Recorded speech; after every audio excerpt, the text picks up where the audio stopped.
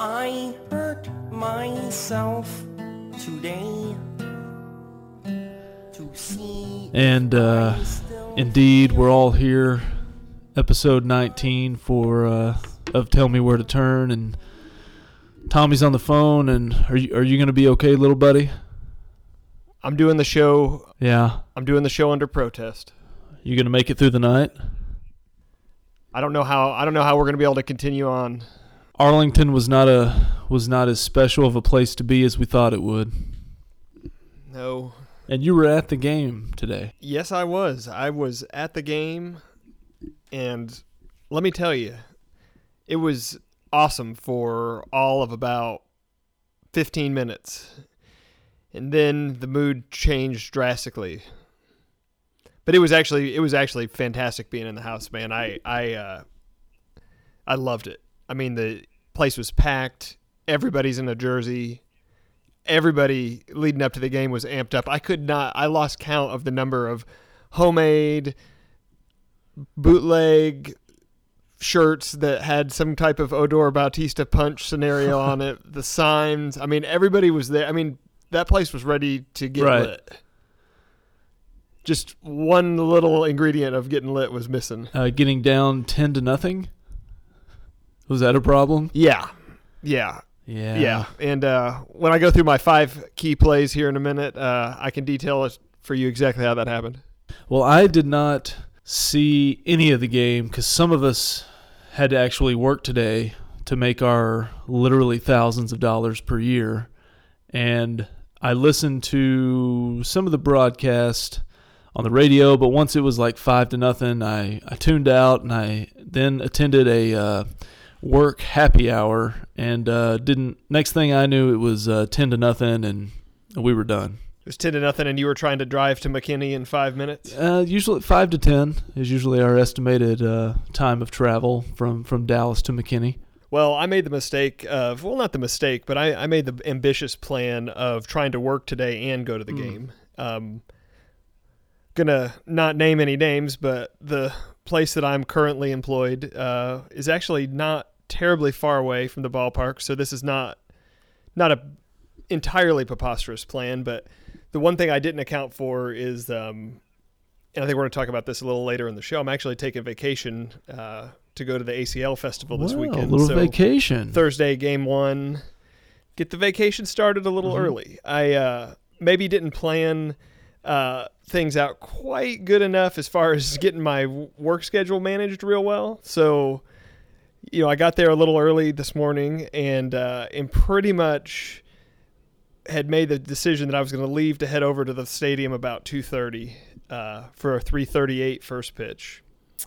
And never had a moment the whole morning to even think about, get excited about the game or anything. It was just one meeting after another, trying to get things at least squared away enough to leave town. So had a friend go to the game with me, someone very well known to you because we just went on a baseball trip with him about 3 weeks ago. Okay. He offered to pick me up, and things are going pretty well for him, I'd say. Picked me up in his $90,000 SUV. Wow. And we made the short trek over to the ballpark. So, as you can imagine, let me stop here. You've been to playoff games there, so you kind of understand the difference between playoff crowd, opening day crowd, and spare Saturday night or Friday night and Saturday crowd. Yeah, I mean, something is definitely on the line. This is not, this isn't a home game against the Twins in the middle of June.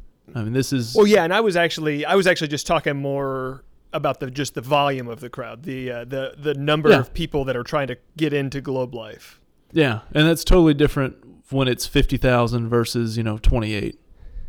Yeah, so little different getting over there. So I had a back road strategy that I've successfully used in the past that actually got us really close to the field. Well, the problem was we had no idea where we were going to park, and looks like surge pricing might have been in effect for some of the parking lots. Oh no! Just leave it at that. But there might have been tape over the normal price with a hastily handwritten new price on top of it. Yeah. So, but again, like I said, this guy's doing pretty well.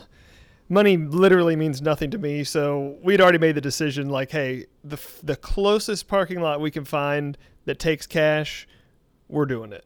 We even talked about trying to pull into one of the season ticket lots and just see if we could buy our way in there. I mean, we're not in a mood to screw around here. Maybe just park like right on top of third base.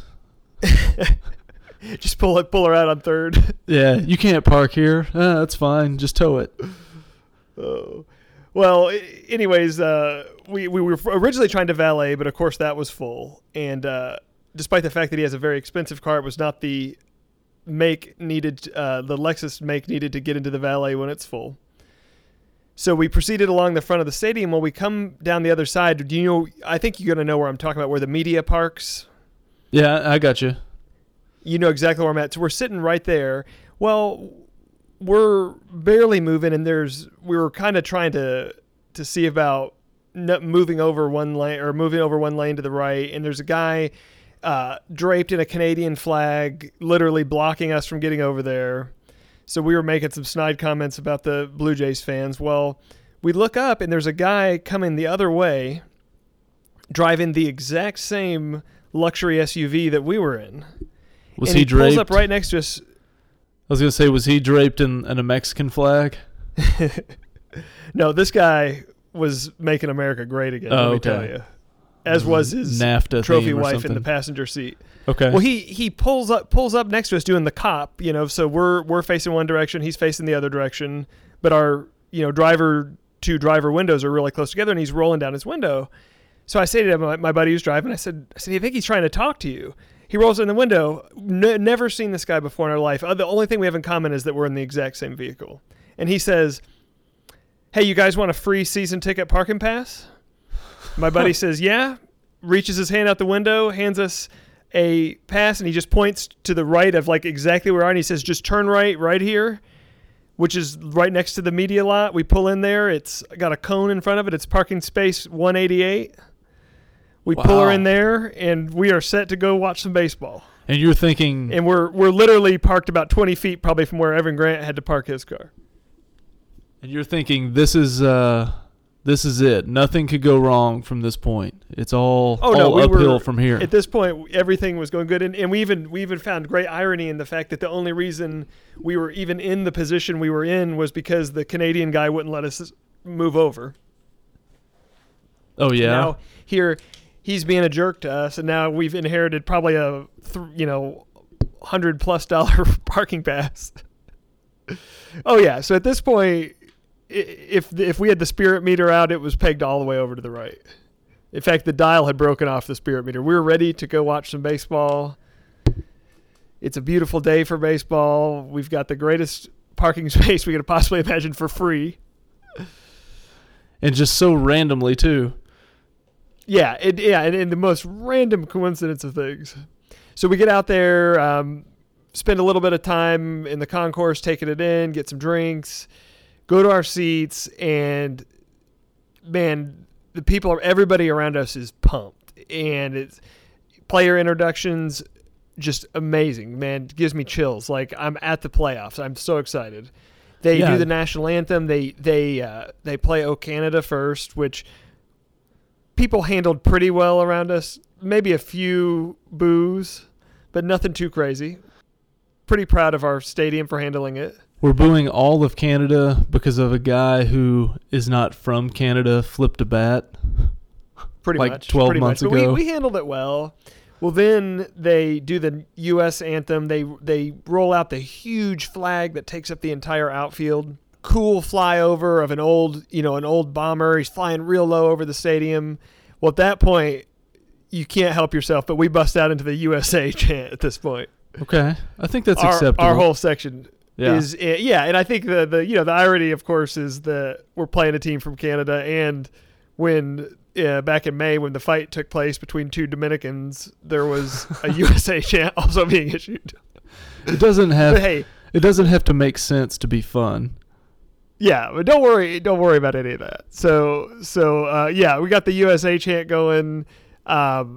First inning rolls around, the crowd's hot. I mean, we're cheering every strike. We're standing up when there's two strikes. Bautista comes up, and I mean, the place is shaking. We're booing him so hard, and it's amazing. And I'm sitting here thinking this could be the greatest day of my life.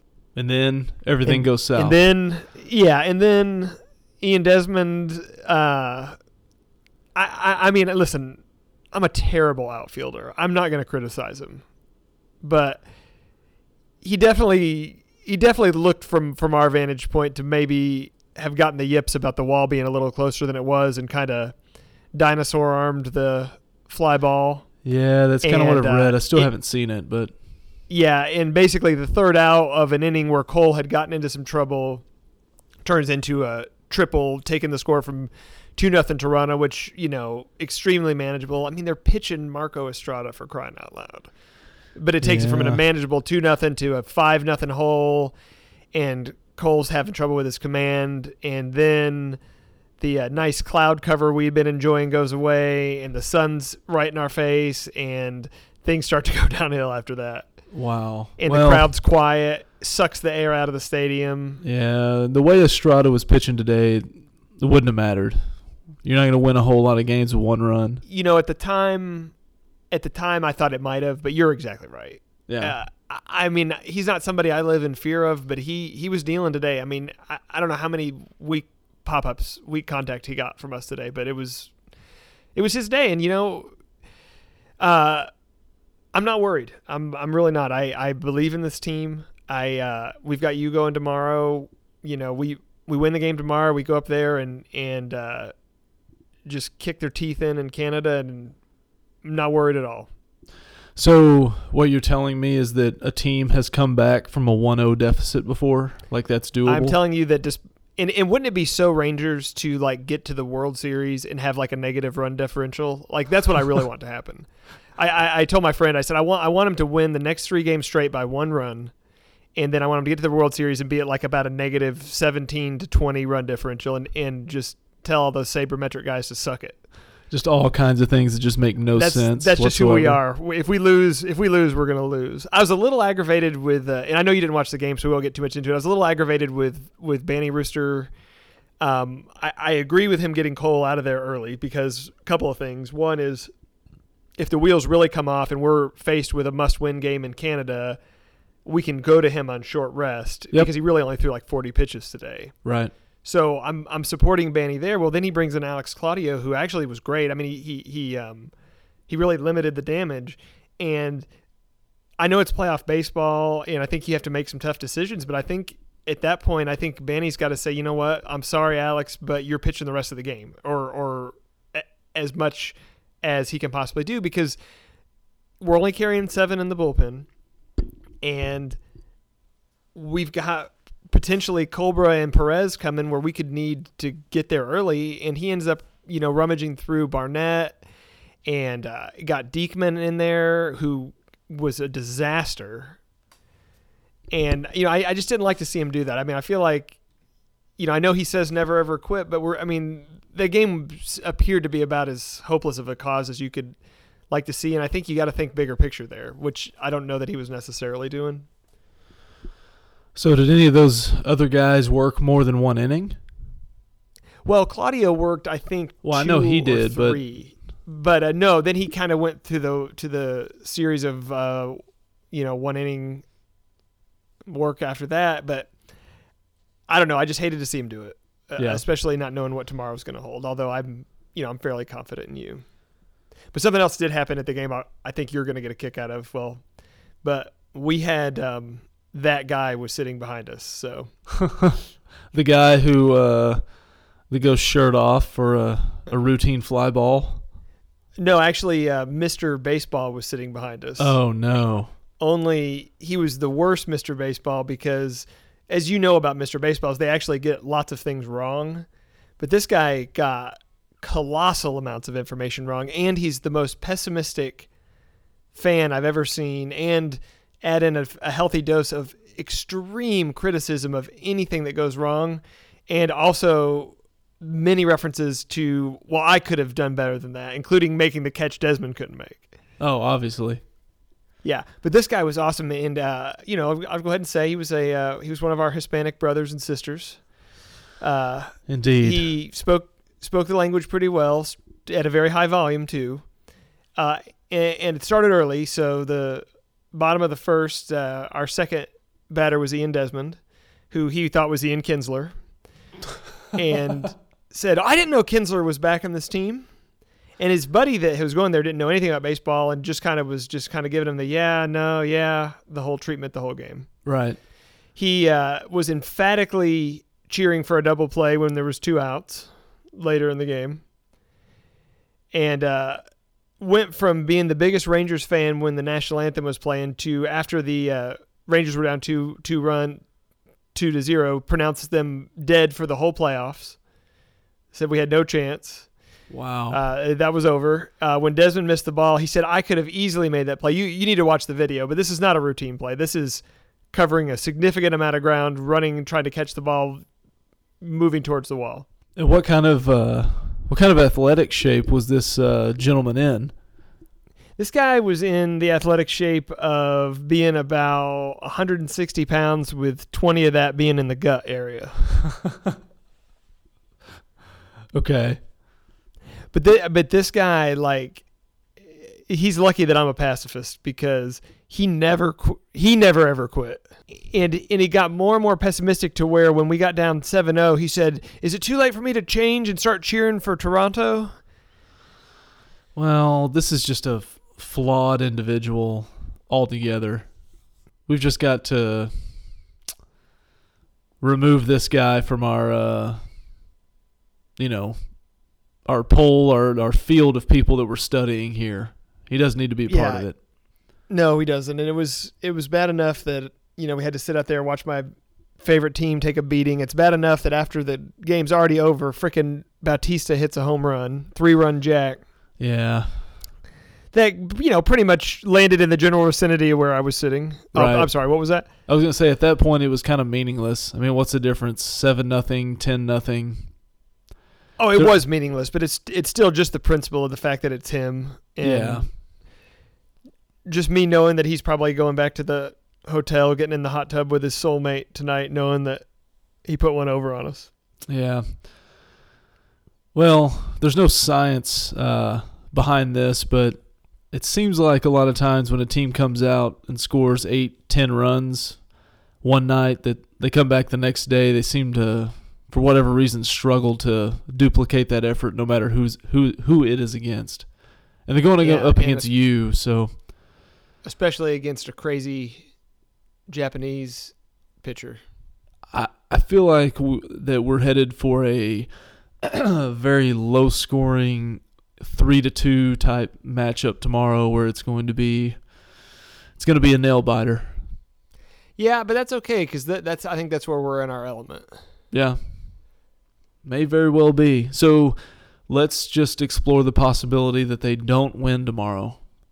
Still got a shot, or are you purchasing the lemon wedge and looping the belt over the door frame? No, I'm not giving up on this team, man.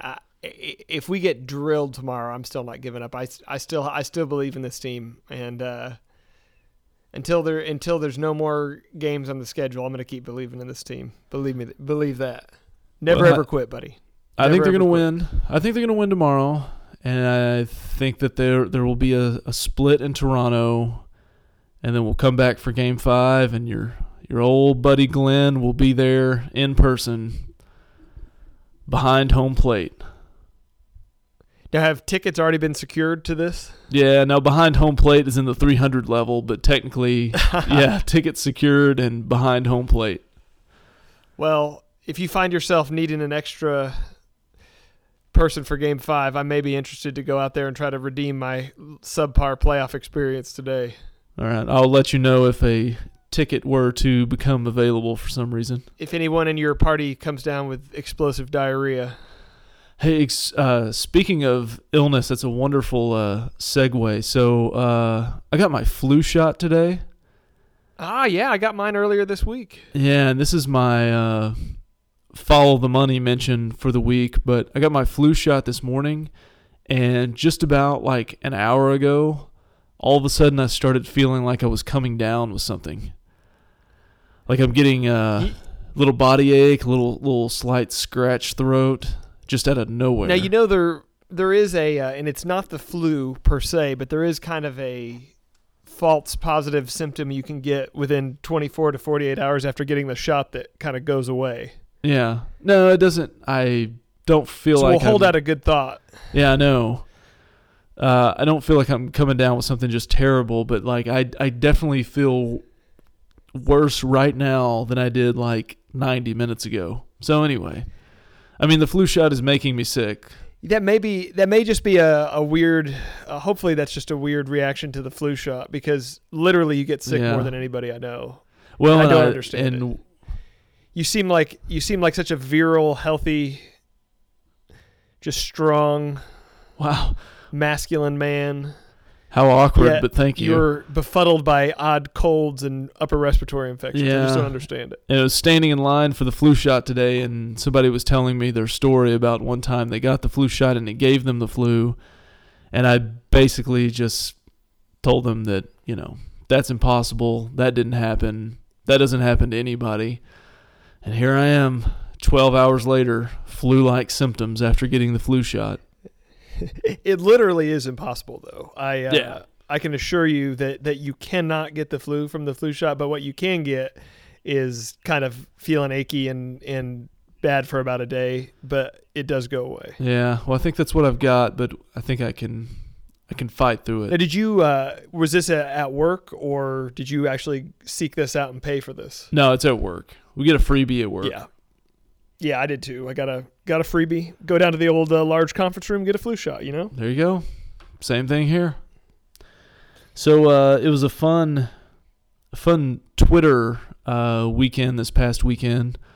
I got blocked by somebody on Twitter for the very first time ever.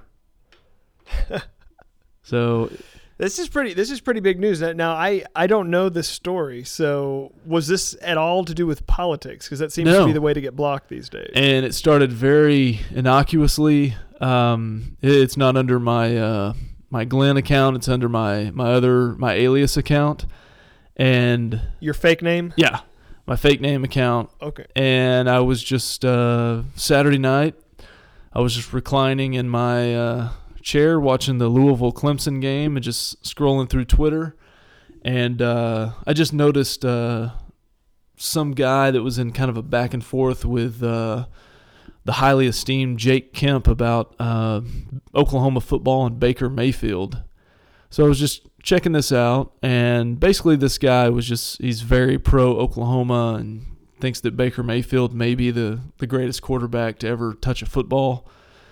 And there was some debate back and forth with some other people too. And anyway, they were discussing like Big 12 stuff. And all I did was just make the very innocent comment that, you know, we're discussing Big 12 football and Big 12 quarterbacks, that maybe Texas Tech's, you know, Pat Mahomes needs to be in this conversation, you know. And the guy, you know, immediately just jumped back with some terrible sports points, which I immediately refuted, and then probably added on something with it that the guy didn't like very much. At some point, I was just checking out his profile, and like his profile pic was of Baker Mayfield. So, I was hoping you were going to say it was of an egg, but no, it was not an egg. He has a human face. So you didn't get blocked by egg. No, he has a human face, but like his picture within his profile or whatever is of Baker Mayfield. So but it wasn't him with Baker Mayfield. It was just Baker Mayfield. Just Baker Mayfield. So at some point he made some kind of a point, and I just responded back. This ended it on Saturday night. This was the last thing that was mentioned. Was I retorted in some way and just said, but you know, man, maybe I'm wrong, because I'm not a 50-year-old guy who has a 20-year-old male who's not my son as my profile pic. So, you know, maybe you know better than me on this. And it just ended with that.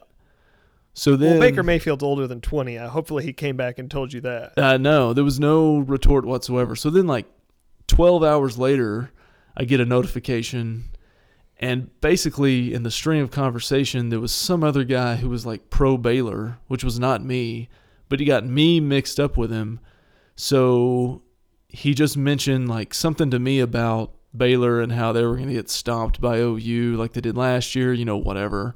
And what I should have done... He pegged you as a Baylor fan. That's interesting. Somehow. Well, first of all, that's why I was most offended. Please do not associate me with Baylor University. But I guess what I should have responded is like, hey, man, you got the wrong guy. And just leave it at that.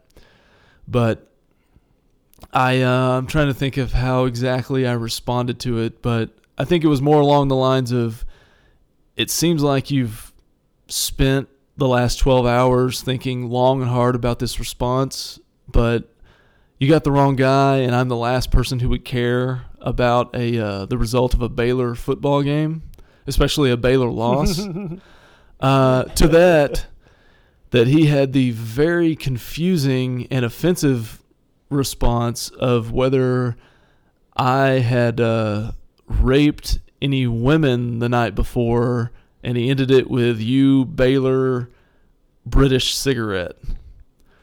Whoa. Yeah. So, but wait a minute. But he blocked you. Yeah. So we'll get to that. So I read that. So if you retorted something worse than what he said? No. All I did was first, when I read it, I was like, wow.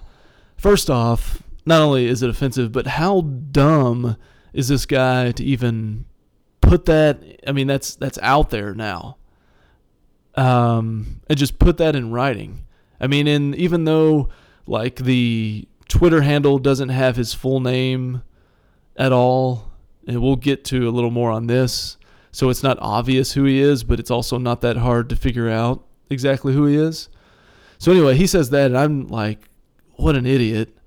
But I didn't respond directly to him and raise the stakes or anything like that. I basically just quoted it and just kind of pointed out to everybody else, just basically like, hey, check this out. This guy looks like he's gotten really mad online for some reason. And then it looks like he maybe wants to get fired by his HR department tomorrow. Well, we're gonna get to that. That gets to our hypothetical. Okay.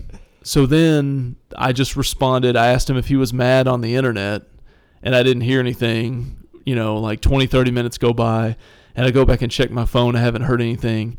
So then I just click on his handle, and I'm blocked. I'm blocked. So I guess, and he had deleted the offensive tweet, but fortunately, you can still get it within my feed, and I'd already screenshotted it anyway. So to @LittleElmRules, I've got this forever. Screenshots. I'm looking at this guy right now, The Wood. Yes, The Wood. Screenshots, much like cake, are forever. So I've got it. So, and then it doesn't take a whole lot of, detailed detective work for me to track down just via looking at, maybe his followers and where he apparently lives and anything, and various social media sites. So I'm not going to say the specifics on here, but I know who the guy is, and I know exactly. Oh, so you've got like a real name on this guy? Oh yeah, I can tell you. Well, just talk me through. I mean, for the purpose of the show, but I'm looking at this screenshot on your feed. Yeah, and it's just a guy's face with not a real name. So how did you get from that to a guy's name? Well, I took a few steps, and it involved the likes of a little bit of Twitter work, a little bit of LinkedIn work, and a little bit of Facebook work. But okay, it didn't take a whole lot of steps. And I know what the guy's name is. Well, no, I mean, but talk me through the step here. I mean, what was the first thing you did? You looked at looked at who he follows? I looked at his followers. Or who follows him. And I found a follower that had him in their profile picture. And that guy has a full name, and he has a Facebook page. Okay. And things start to connect because that guy works for a company somewhere, and then that company can be searched, and then you can find connections, and then all of a sudden. And does he work for that company as well? He works for a different one, but it was connected, and then eventually you find a first and last name, and you find a position at a company near the DFW city. So I guess interesting. And is this like I don't want to offend anyone but a real company that would have like an HR department, or is this like an air conditioning repair company that has his name as the name of the business. No, it's the guy works in sales for some kind of it looked like some kind of like not an auto parts company, but I'd have to go back and look at it again, but he's a salesman. Blue collar enough that they probably aren't going to worry about him calling you a British cigarette? Maybe not, but therein lies our hypothetical, or our what should be done, at this point. Because the first option is just at this point, just leave it alone. It's not anything that, while it's obviously offensive and it's stupid, but I'm not sitting here seething about it. I can not think about it the rest of my life and I'll be just fine. Or I've tracked down who this company is. I've tracked down some contact information for their corporate office. Do we go ahead and send a sternly worded email and say, hey, you let all your employees talk like this online, and just kind of see what happens? Wow. Now, I will tell you, in the position that I work, I actually have been on the receiving end of a few of those anonymous screenshots of, hey, just thought you might like to know what somebody that works for you said online, and have been privy to some of the most unbelievably racist things I've ever seen. Wow. On personal Facebook pages of alleged employees. And actually, one time it turned out to not even be an employee. But anyways, I can tell you that, in my position, we take those things pretty serious. Those get investigated by HR. That's not just a email that gets deleted. If somebody brings that to our attention, we look into it. Yeah. So, and I don't know. It's kind of a weird thing, is if you just let it go, you're almost not encouraging that type of behavior, but you're just saying, it's no big deal that somebody talks like that, especially in that. Yeah, but I do feel like that guy,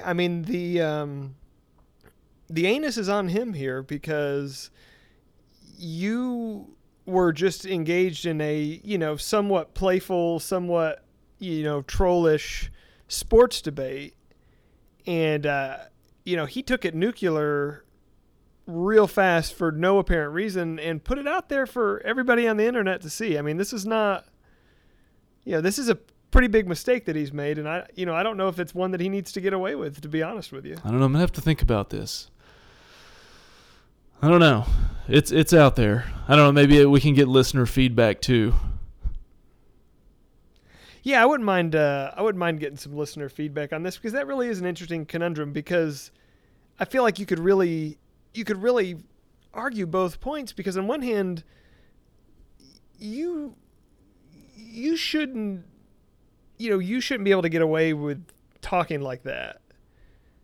Right. But on the other hand, how would you feel if this poor guy, we don't know anything about him, if he's got kids, a wife, he's the sole breadwinner, and yeah, that I thought about that too. He's drunk online one night and makes a horrible mistake that he deletes very shortly after, but due to your incredible detective work, which, by the way, tip my hat to you on that.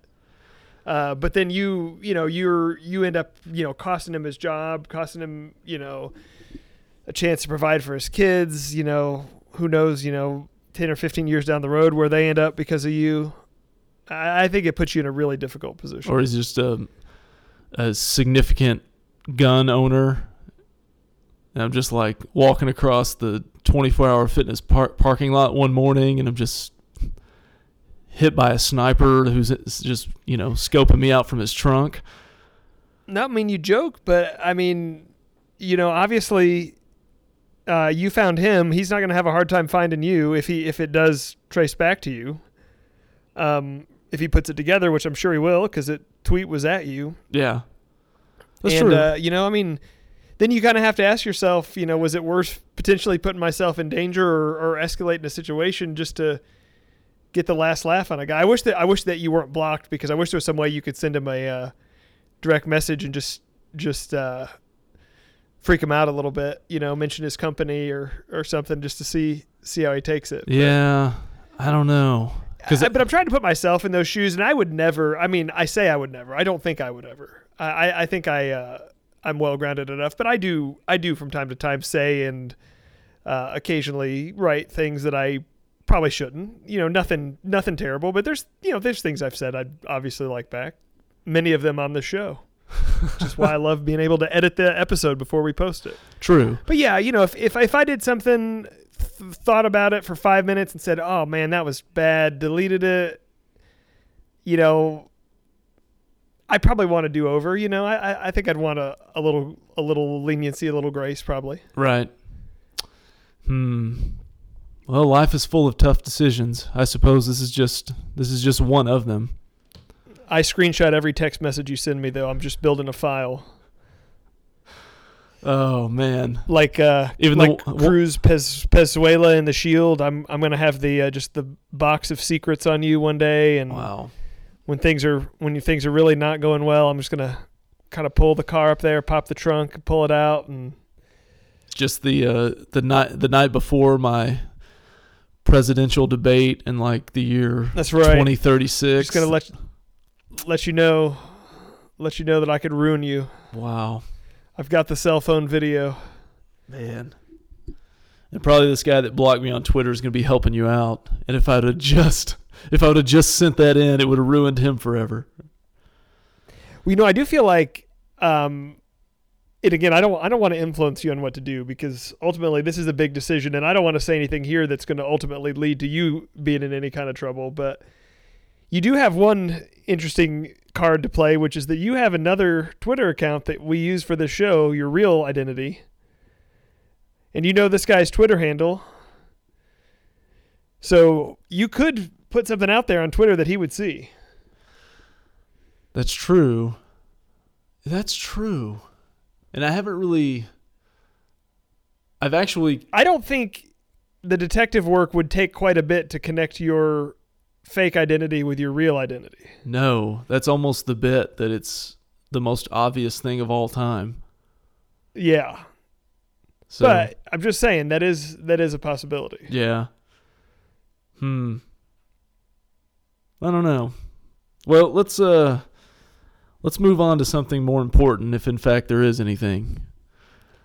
Well, that was a pretty interesting hypothetical. It got me thinking. I've kind of done a 180 on that. Now I kind of think you probably shouldn't do anything. All right. But more for your safety too, though, I think. But yeah, that was thought-provoking, Glenn. That was thought-provoking content for our show. Yeah, let's get away from that. Let's get into what's going on this weekend, which you'll probably be destroying more brain cells than anything else. Shoot, I'll tell you what, man. After having to pay to go to an event out in the sun today where things did not go my way, the next 3 days, I know things are going to go my way, so I'm happy. Nice. I'm headed down to beautiful, sunny Austin, Texas for the ACL Music Festival. I couldn't be more excited.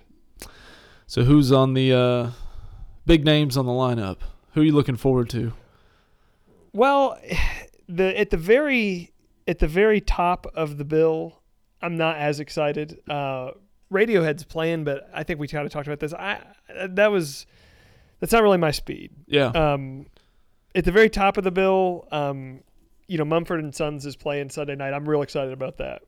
Okay. Surely you know who that is. I know who that is. Yes, they play banjos. Okay, yeah. So they play banjos. They rock pretty hard. A little bit. Further down the bill, there's a band I think you are familiar with, the Cold War Kids, right? You know them. I've heard of that name before, yeah. Yeah. Band of Horses is playing. Actually, I'll be seeing them tomorrow, as a matter of fact, which that'll be great. Major Lazer. Any idea? Okay. Those aren't the guys that pretend to be German and did the intro for Norm Show. That's not the same one. No, that's Lazer. Oh, this is Major Lazer. Major Lazer. What about Cage the Elephant? Are you familiar with them? I'm very familiar with the band and that phrase. There's a friend of mine that went. The ACL festival. They do the same thing. They do it 2 weekends, but it's the same, essentially the same bill. A few small changes, but he. I was talking to him yesterday. He said Cage the Elephant was one of the best things he saw all weekend, and he's not necessarily even. He was probably more out there to see some of the more mainstream acts, and especially things that skew country. And he ended up being real impressed with Cage the Elephant. Had a great time. Yeah, I think if I was headed down there, that'd be the band that's at the top of my list. So that'll be Saturday. Couple of dance music acts, the Chainsmokers, and then Kygo. I'm out. You said dance and music, so I'm out automatically. Well, wife's a little more excited about that. We've got Rah Rah Riot on Sunday. Pete Yorn. You know Pete Yorn, right? Singer-songwriter. I think only because that lady that lives with you has mentioned him before. Yeah, we've seen him a few times. Mike Snow, Miike, Mike Snow. Yes, I know that name, but I don't know if I know any words. Mike Soroy does that with his Twitter handle as a tribute to Mike Snow, which is a band, not a guy, by the way. Oh, okay. Shows how unfamiliar I am. But I think that extra I, Mike Soroy employs that, and then and then Young the Giant, who I'm sure you know who they are, right? No idea. Oh my gosh. Does he play tailback or right field? What kind of giant is he? So always got to go back to sports with you. Yeah, hey. That's our category, technically. But yeah, things go well for me the next 3 days. I'll be spending a lot of time listening to music I enjoy and looking at young women, just praying that my daughter never gets any older than she is right now, which is 1. So is this like a sun up to sundown thing every day, or just, Not quite. It starts at noon every day and then goes till about 10 o'clock. One of the things I like about this, and I think most festivals are this way, but it's extremely organized. Okay, that's good. They hit their marks for start and stop times. Like it doesn't matter who you are. I think Pearl Jam may be the only band, and they were the last act that actually played past their allotted time, because I think there's curfews in play because they're actually at a public park in downtown, and I mean there's no I mean, because you've been to a ton of concerts. There's none of this standing around building anticipation. I mean, it's like if they say you're going on at 4, when the clock strikes 4, you're walking on the stage. There's no pomp and circumstance. There's no messing around, and when your set's over, it's over. And what's good is, a lot of these bands are playing, 50 minute sets, which, when you're standing and you're seeing a band that maybe doesn't have a real deep catalog, it's the perfect amount of time to see a band, to kind of get a flavor for them. You hear their hits. There's not really any lulls in the show, and then you're off and on to the next one. So, and there are, and I was going to say, there are obviously multiple stages. Yeah, I think there's 8 or 9 stages this year spread out across this park. And it sounds, the walking part of it sounds worse than it really is. It's really well designed, and they stagger it in a way that, you're not, they stagger in a way to keep the crowds spread out as best they can. The only time that it gets dicey is at night for the headliners, because they have both the headliners going at the same time, and they're basically on opposite ends of the park. Okay. But usually what will happen is one of the headliners is obviously going to be a bigger draw than the other one. And they usually keep it where one of them is a different enough genre of music that you can get some people over there. So you're not having to choose, like they wouldn't play Radiohead and Mumford against each other. They have, Radiohead, I think, playing against a rap guy or something, or a dance guy. So where you can kind of separate the crowd some, but invariably there's always going to be one where the majority of the people are there for that one. So that's my concern about Mumford. Is I heard that was kind of the worst example, which is basically like we're going to be standing a half mile away from the stage. Probably. Right. So during the day, if they've got 8 stages, I mean, are there bands playing on all those throughout the entire day?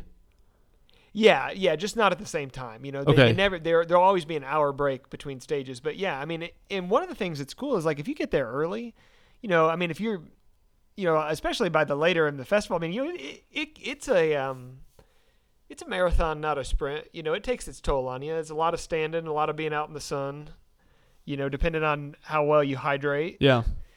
You well know from our trip to Baltimore that you need to make some sound decisions on hydration and alcohol intake. But no, if you get there early, I mean, you can get really close and see some younger, more up and coming bands. It's awesome. And they do a really good job. I mean, I don't know who the corporate entity is that puts the entire bill together. I mean, it's probably 100+ bands over the course of 3 days. Right. But they do a great job of, you'll see somebody at noon or 2 o'clock, and then 2 years from now they'll be huge, and you'll go, wow. How did that happen? And we saw, we were standing right in front of the stage and, saw them with a few hundred people, and now they're selling out big venues, which is cool. I mean, it's amazing how they do that. And obviously it's run really well because there's never any real shortage of big names either. They're always able to get one or two just huge bands to headline it. Oh yeah. I mean, no. And I mean, and really, I mean, and I know your taste in music's a little different, but I mean, if you look at this is a really strong bill top to bottom. I mean, they even got Willie Nelson out there playing a set, which is hilarious, but and they do enough where they've got Kendrick Lamar is out there. Okay.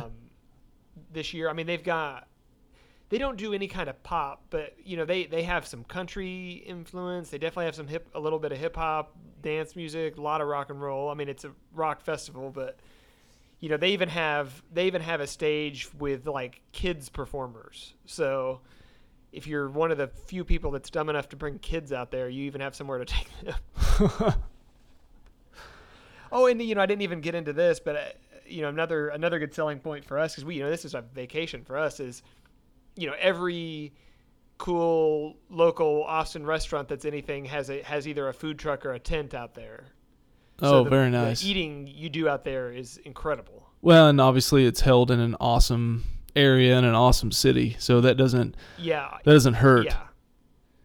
And it's got a real good, like, it's hard to explain until you go out there, but you think like, man, it'd be a beating to be out, because I think they pull about 70 to 75,000 people for each weekend. So right. I mean, you think about just the huge mass of humanity, but it's such a good. I mean, I don't know how they exactly do it, but it's such a good natured crowd. And I mean, we were out there for 3 days and to see no fights, nothing that would make you feel like, man, this is dicey, this is uncomfortable. Everybody's just in a good mood. It's kind of like this kind of communal, cool thing going on out there. So. Yeah. Well, it sounds a little more sophisticated than the first festival I ever went to was Lollapalooza in '96, which they didn't have in Austin or in Dallas.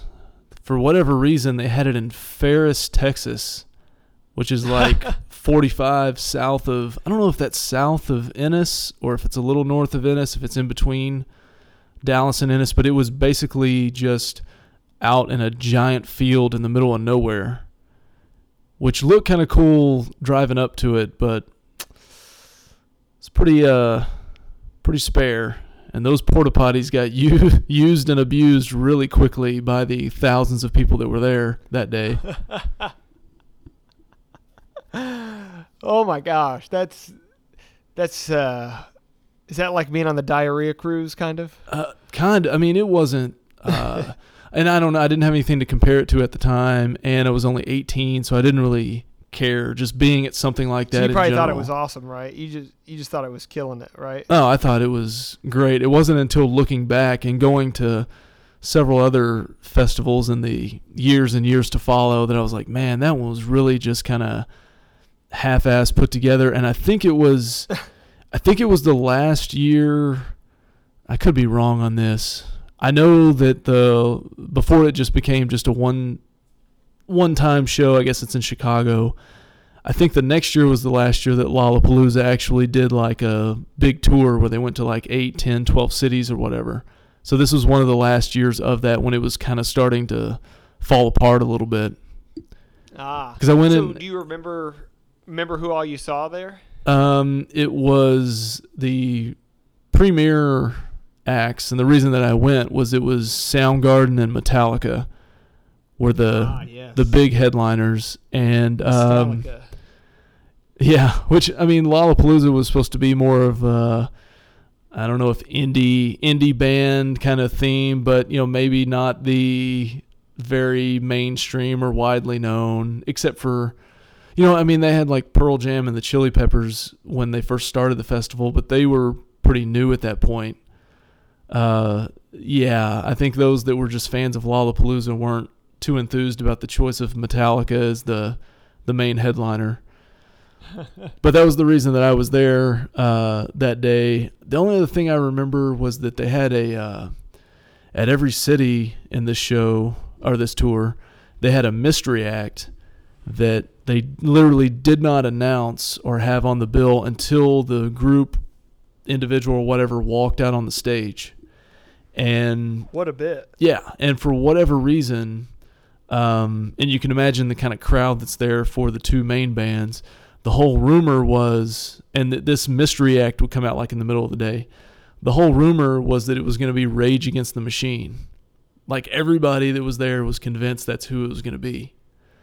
So where would that rumor start pre-social media?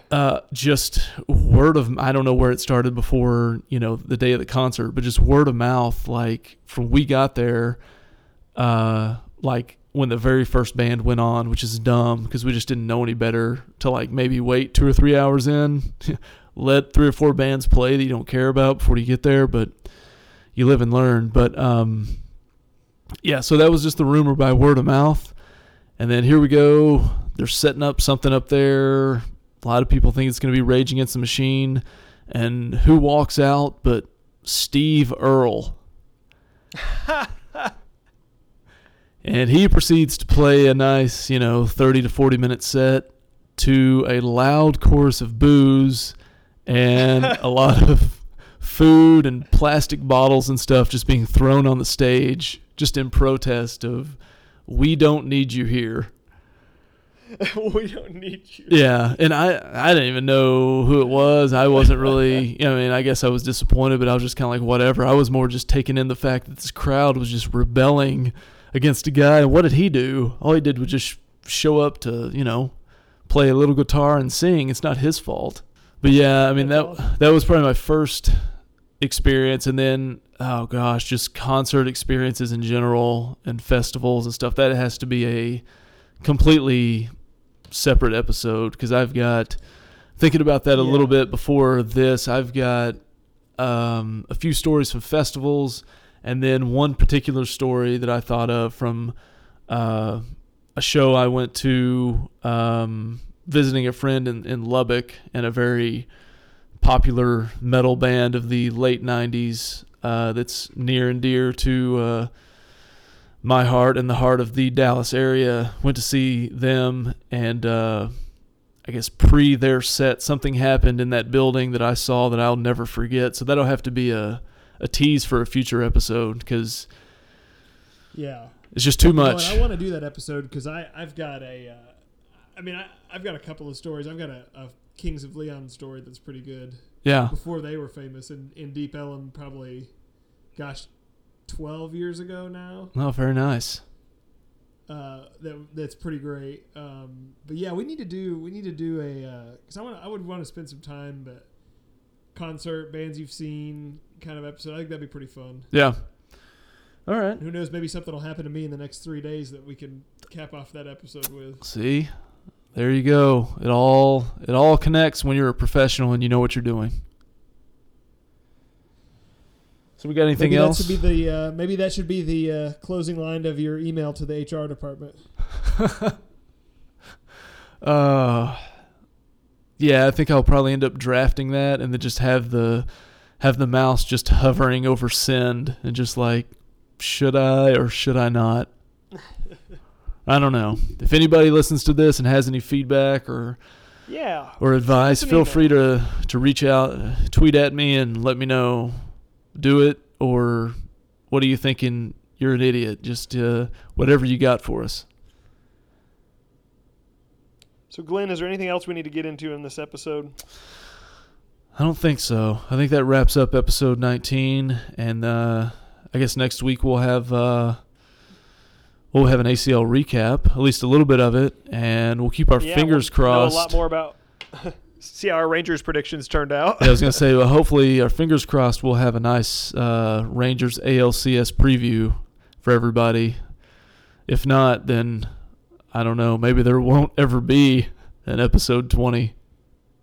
Yeah, maybe we'll just play live on-air Russian roulette.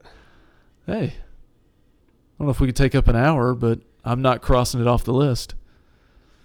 I wouldn't cross anything off the list at this point, sir. All right. Well, All right, well, you get work drafting that email, and we'll see everyone next week. All right, have fun at the concert.